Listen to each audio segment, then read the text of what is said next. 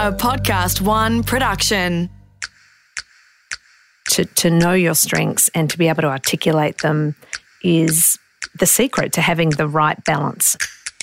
I'm Margie Hartley, Executive Coach to senior leaders around the globe, as well as 11 of the top ASX-listed companies. And this is Fast Track. Today, playing to your strengths, my guest, Sally Collins, Chief Operating Officer, Victorian Funds Management Corporation.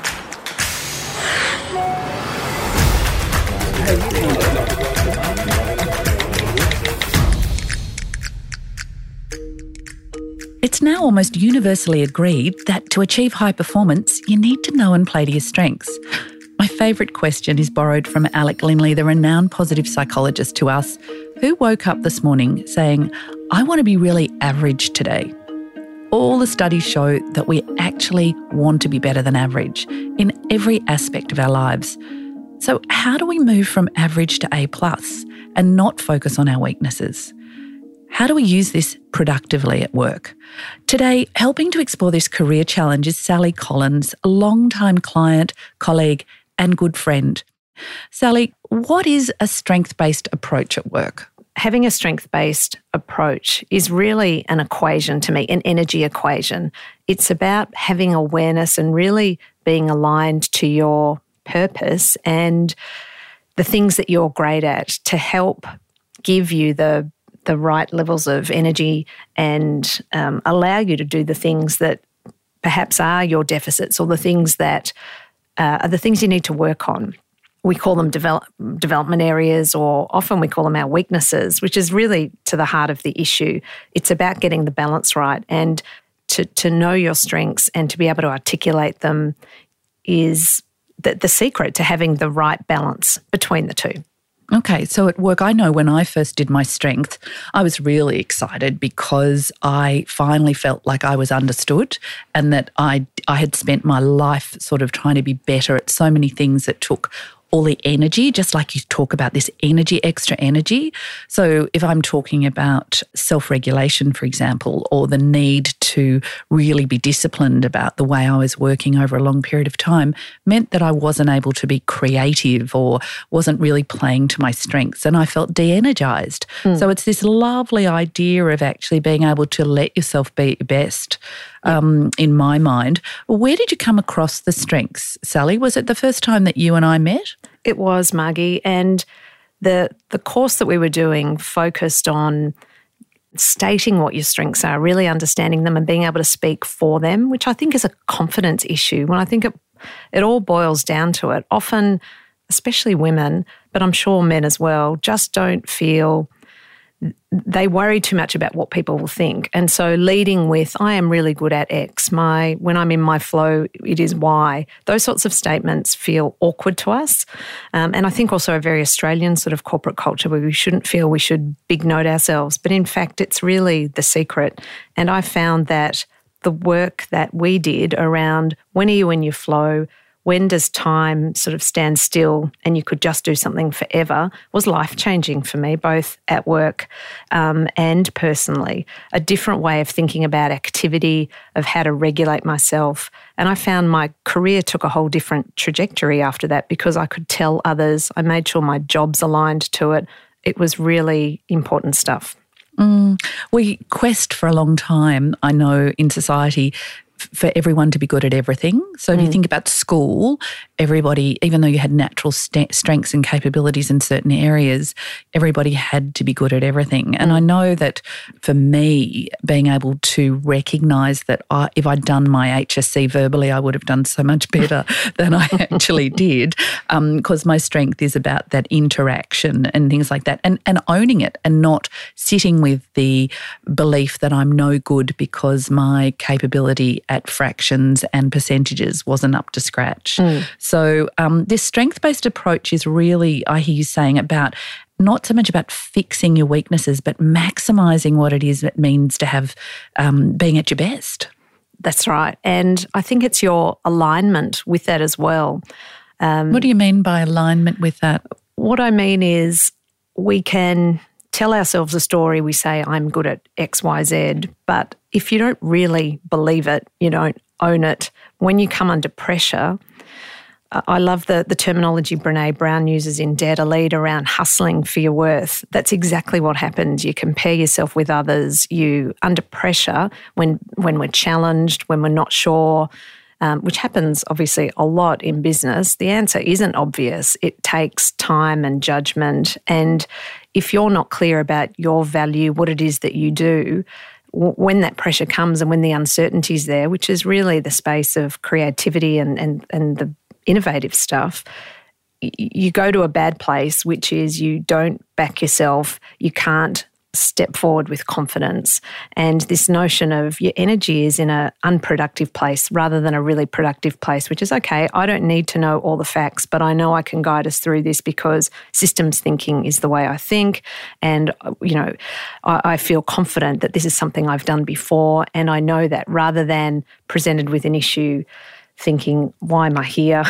I haven't done that before. I haven't done this before. Yeah. I don't know the answer straight away. And a lot of businesses, you don't know the answer straight away. And that's the So what is it that I bring? What value do I bring to this? What are my strengths? How can I play to those? So I like that. I really like that idea. Strengths-based approach hasn't been around for a long time. I know the Stoic philosophers believed in a flourishing life, and they spent a large part of their time looking at what it meant to function in a way that your life would be flourishing. And then with the advent of psychology, we also focused on sort of three areas: the very mentally unwell, what we might call the worried well, and what it meant to flourish. And the flourishing got lost after World War I and II, when the world was in such a stressed and diminished form. It was horrible right the way through the world. So people, and psychology in particular, spent so long focusing on how to mend that part. And it's only really been in the last 20 years with positive psychology that the focus has come back to this idea of what it means to flourish, and at work, what it means to bring your best self or be your best at work. This has been quite challenging for many people. People have often said to me, oh, that's a bit fluffy. We need to focus on what's wrong and fix those problems. What's your experience of that shift?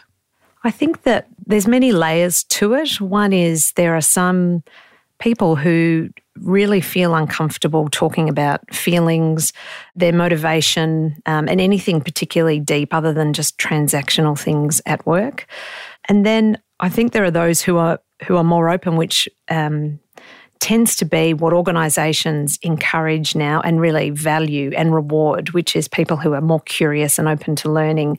And I think both in education and corporate life, Carol Dweck and this notion of a growth and a fixed mindset is, born of the movement that you talk about around positive psychology, and this notion that it's a choice and a practice to learn to be able to be open and to see possibility rather than to identify straight away with obstacles. And that seems to be, well, I know it's being incorporated a lot in education. It's life-changing for kids to see I can't do something yet versus I'm terrible at maths. That sort of language is really, really powerful. Yeah. Martin Seligman's known as the father of positive psychology, and I know the strengths-based languages that have been based out of the VIA Signature Strength, which is a free survey people can take, and just Google that, VIA Signature Strengths. And I think there's something like 10 million people who've taken that test to date. But the other man that I've mentioned, Alec Linley, defines a strength as a pre-existing way of feeling, thinking and being, and something that's authentic, real, and that I use it all the time, and energising, which is the word you used earlier when we talked about it, being able to recharge or go forever. What's your experience of this idea of pre-existing, authentic and energising? Sal, have you got some examples of where that's applied for you? It's an interesting one, Margie, because sometimes the story we tell ourselves is there are certain things we're good at or that we do, but you really have to feel it. And if I think about my, corporate life and some of the work that I do in the community, so I'm sit on a not-for-profit board as a non-executive director for Autism Awareness Australia, and because I don't have a child with autism, people say, why are you involved, or what's the link? And because of the work you and I did very early on in my career, and me having an understanding of my need, my very genuine need to advocate for people. You're using your strengths all the time to achieve the things you want to keep doing outside of work, not paying you a lot of money, but the drive is around the ability to use those strengths. And so that for me means that your performance will be good and you'll be engaged in what you're doing and you're attracted to using those strengths. You want to use them. That's exactly right. So on the Saturday morning when you have a choice of what you could be doing and you know you've still got 8,000 words to write for that week, really tests what are the things that, you have the fire in the belly about, what are the things you really want to do. And if you're not aligned with a strength, if you're not really clear on why you want to do something and what it's going to achieve, I don't know where you would get the motivation. In fact, I'm sure you wouldn't have it. So Sally, what's the greatest challenge to aspiring leaders and aspiring to use your strength at work? I think there's a number of challenges. One is at a personal level, so self. And as human beings, we always gravitate to the things that are in deficit. So if you get 360-degree feedback and you know there are 2 pages, one says, what are the things Sally does well? And the other says, what are her greatest areas for opportunity? You do it just naturally. You go straight to the areas for opportunity and you can recite them for the next maybe 15 years, word for word, what somebody might have said. But if you were to need to go back and recount the strengths, they're harder to recall. It's just human nature. We gravitate there. I think that is one challenge. The other is the value an organisation places on not sitting just in the deficit, but really working with people on their strengths. And it's a difficult thing to do sometimes because of the short-term nature of goals of corporate life. We want to, fix the issue, get on and achieve something. Whereas research now is telling us that having a strength-based approach leads to happier, more energised, more engaged people. You know your own experience is if someone sits down and talks to you about how things have been going and how well things have been going, and then you move to the areas for development, it feels much better than the boss any person you interact with who starts with, you know what, I think this could be really could work better. It just doesn't set up the right dynamic, nor does it enable the right sorts of outcomes. So I think there's 2 elements to it. It's yourself and trying to move the magnetic pull to the negative to start with the positive and really anchor yourself in some of those key messages, which is where your strengths lie, how other people see you as well as what resonates with you. And then the structure and the values that you're working within. How can you bring that to life in a company sometimes that doesn't allow for that sort of a focus? Oh, that's fantastic. Have you got any real examples of what you're doing with your team or as a leader? If I think for myself, for the sort of work that I've been doing, as I said, the 360 feedback is a very real and live example. What I did was I was lucky enough to do a tool recently that I'd done 3 years ago, and I pulled out the old version, and I had a long plane trip, so I sat there with the 2 hard copies and pulled out the common themes in the strengths in both, and I sort of made myself sit in that information for quite a long period of time before I then went through the negatives to make sure that I was anchored in that. And as I said, that's not a natural thing to do and not something that we do. I then encourage the people that I work with to do that or try to frame up any discussion around those things that are working and those strengths as a starting point. And then it's really about someone's level of awareness and buy-in to areas of development and how they can link back to strengths. And I think it's the interplay between the 2, which is where the fun stuff happens, where people get energised and really buy into their development. So there's this idea of strength spotting that people use at work. Is that something that you use to encourage teamwork? It can be something we are borrowing from Dare to Lead, from Brene Brown's recent book is this notion of being able to talk to my value. So being able to articulate as someone's leader, what do you think the value is that person brings? What do they see as their value? And then what are their values? As just a framework of building empathy, understanding, starting with the positives, using a strength-based approach rather than saying, gee, that person's always really goes straight to the negatives. If we know that person really values systems and structure and data, for instance, it helps build more understanding as a good way of interacting. So I think it's not just helpful for people in their own development, but for team dynamics and better communication within teams. I think it's really important as well. One of the questions a team recently asked each other that I was working with, they said, well, what do you do that makes you feel invigorated? And the conversation that was emanated from that was really fantastic, and people had ideas because they were energised. They said they felt more confident. They made better decisions. It sounds like a bit of a overstatement, but once you've been in a room with people who start to strength spot with each other, allow dynamic conversations, it can really, really build a high-performance team. Yes, I would agree with you. And it's, as I said, it's a practice to not orient yourself to spotting all the problems and to think of it as the easy thing to do. It's very easy to pick out the issues and the things that will go wrong. It's actually the harder thing to spend more time and space in finding the strengths, spotting the things, the opportunities, the things that may work. And as you say, that builds its own momentum of enthusiasm, excitement. Well, I've worked with your team, and Sal, I know you as a leader, you do this incredibly well, both as a friend and a colleague, and also as a leader. You look to build others' confidence and help them away from their negativity bias. So you're the perfect person to speak about this today.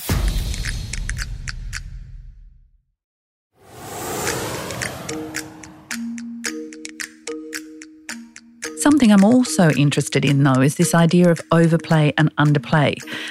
So I have a strength of creativity, for example, and in overplay, that looks like me being quite eccentric, playing with ideas that nobody else understands. What's your experience of overplay and underplay with strengths, and how do we understand that at work? A really important learning I've had in my career of overplaying is in the space of advocating. And you can imagine in the 90s, 2000s, and recently, gender politics and striving for gender equality has been something that has been really active and looked very different, 2 decades ago to how it looks today. But choosing when to say something, choosing what to call out is something that you can really overplay for effectiveness. And the classic example for me has been over the years, succession planning sessions when you sit down with a group of executives as a peer, and often in the early days, the only female peer, and there just were no women on the list. And so straight like a magnet. So, I'd ask, where are the women? Don't you know any women? And I learned over the years how to not overplay that and to be far more effective in how to bring that to life and how to actually advocate for women by asking different sorts of questions, and that not being the first thing that I observed or said in a session. But that took time and practice and feedback as well. And it was from a female leader who said, don't make that the first thing you go to because people will roll their eyes, and you can overplay certain things definitely. But I know it's a strength because I know I have advocated for lots of women, and that's been reciprocated to me in my career many times. So an idea of volume control on your strengths, knowing if you know yourself, you can use the language and say, I need to turn down my honesty, or I need to turn that up, or I need to be able to manage the situation. I think Alec Lindley says the right strength at the right time to the right degree in the right situation. Yes. So it requires some effort. It's not just being yourself happily every single day. That's exactly right. Yeah, and the other thing I like to say, and I know you know this thing that I say, but we all have to clean our toilet and pay our tax. So you can always play to your strengths. Probably not. I'd say if you get 60% of the time using your strengths, you should be a happy camper. Do you agree? I do, and I've really noticed that in the last 2 years. I've been in a new organisation, a new role, and there's been a very strong focus on coaching. And I've worked in many organisations where we talk about coaching and developing people, but we have allocated a decent amount of time and effort into this, where it means I'm doing it a lot more. And so it really occurred to me that there's a difference between talking about doing something and doing the hard work and spending the time doing it, because it's not an easy thing to do. But when you are doing it, the level of engagement for me is just through the roof. It's really strong, because it means that the time is there to be in that space and to be doing that sort of work. And it's not always when you feel like a strength is something you do really well. I'm learning a lot as well, and it's difficult and uncomfortable because it's not as simple as I do what I love, I'm really good at it. We learn, we make mistakes, it's boring, people don't change, you don't change, and you have to go through all of that to actually come out the other end and have made progress and learn something. And to me, that's been the real insight out of getting to play in my strengths for a sort of longer period of time. I really love that idea of being uncomfortable but playing to your strengths at the same time and growing and learning. Sally, are there any practical things we can think about for the strength-based approach at work? I can't understate the importance of really understanding what your strengths are at a deep level. Margie, you did work with me years ago around the sort of the fun activity of thinking about when you're a child, what were the things that just brought you joy? Making a list of all those things. What were the things you lost track of time you really loved doing, as a way of kind of getting into the right space, and then sitting down and thinking about, okay, over the last 6 months at work, what are the things that I have really been in my flow and been energized by doing, and what are the things I haven't? And and what are the themes that come out of that? And it is surprising how hard that can be to do, but really getting to the heart of that and being able to express, these are the things that I enjoy doing, these are the things that give me energy, versus things that take more energy, is at the heart of it. And then not feeling self-confident about talking to it, finding the job that aligns with that, making sure you reinforce that when people ask you, what are your strengths? Why should you apply for this job? Why are you good at your role? To be able to talk to those key messages is not just reassures yourself and reaffirms and makes it a part of your DNA, but it then becomes a part of your brand. And it is fact, it is true. But often, as I said, I think confidence is the biggest obstacle that stands in our way of really being able to work in a strength-based approach, because we feel so self-conscious of saying, I am really good at X, or I really enjoy Y because I'm good at it. And language has a huge influence on the way we see the world and ourselves. And I think the strengths-based approach is about language often, and our language is very much around what I'm not good at. And that's how we've, in many ways, been brought up right from the beginning of our schooling.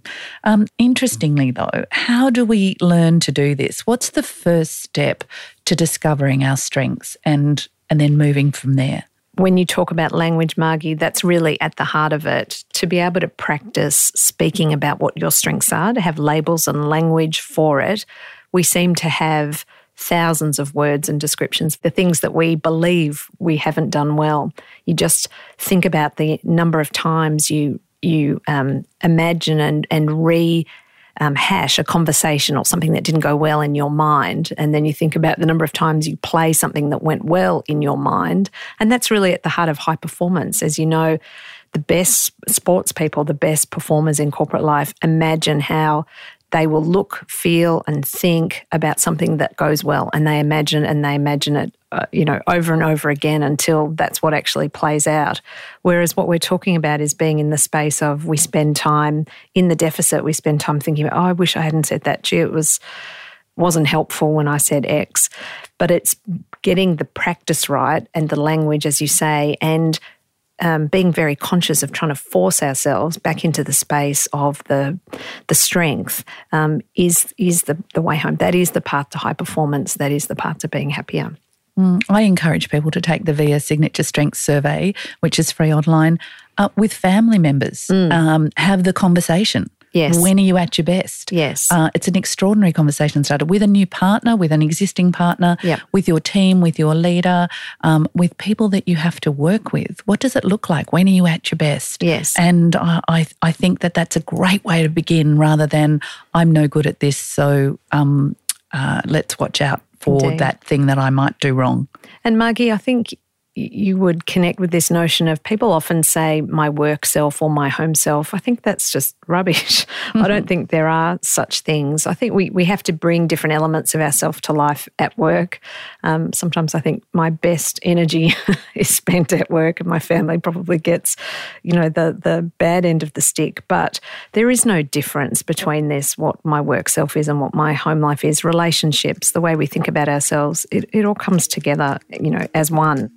So the 3 things that we've been talking about today are really know yourself through your strengths, get the language, and then understand yourself so you can leverage these strengths for better performance. And finally, engage in strength spotting with others to build the energy and the momentum of those around you. Remember, make good choices about your strengths and where and how you use them. Sal, thanks so much for your time today. Thanks, Margie. Fast Track is produced in the studios of Podcast One Australia. The producer is Brooke Carrigan. Audio production by Darcy Thompson. For more episodes, head to podcastoneaustralia.com.au. Download the app or search Fast Track Career Conversations Podcast.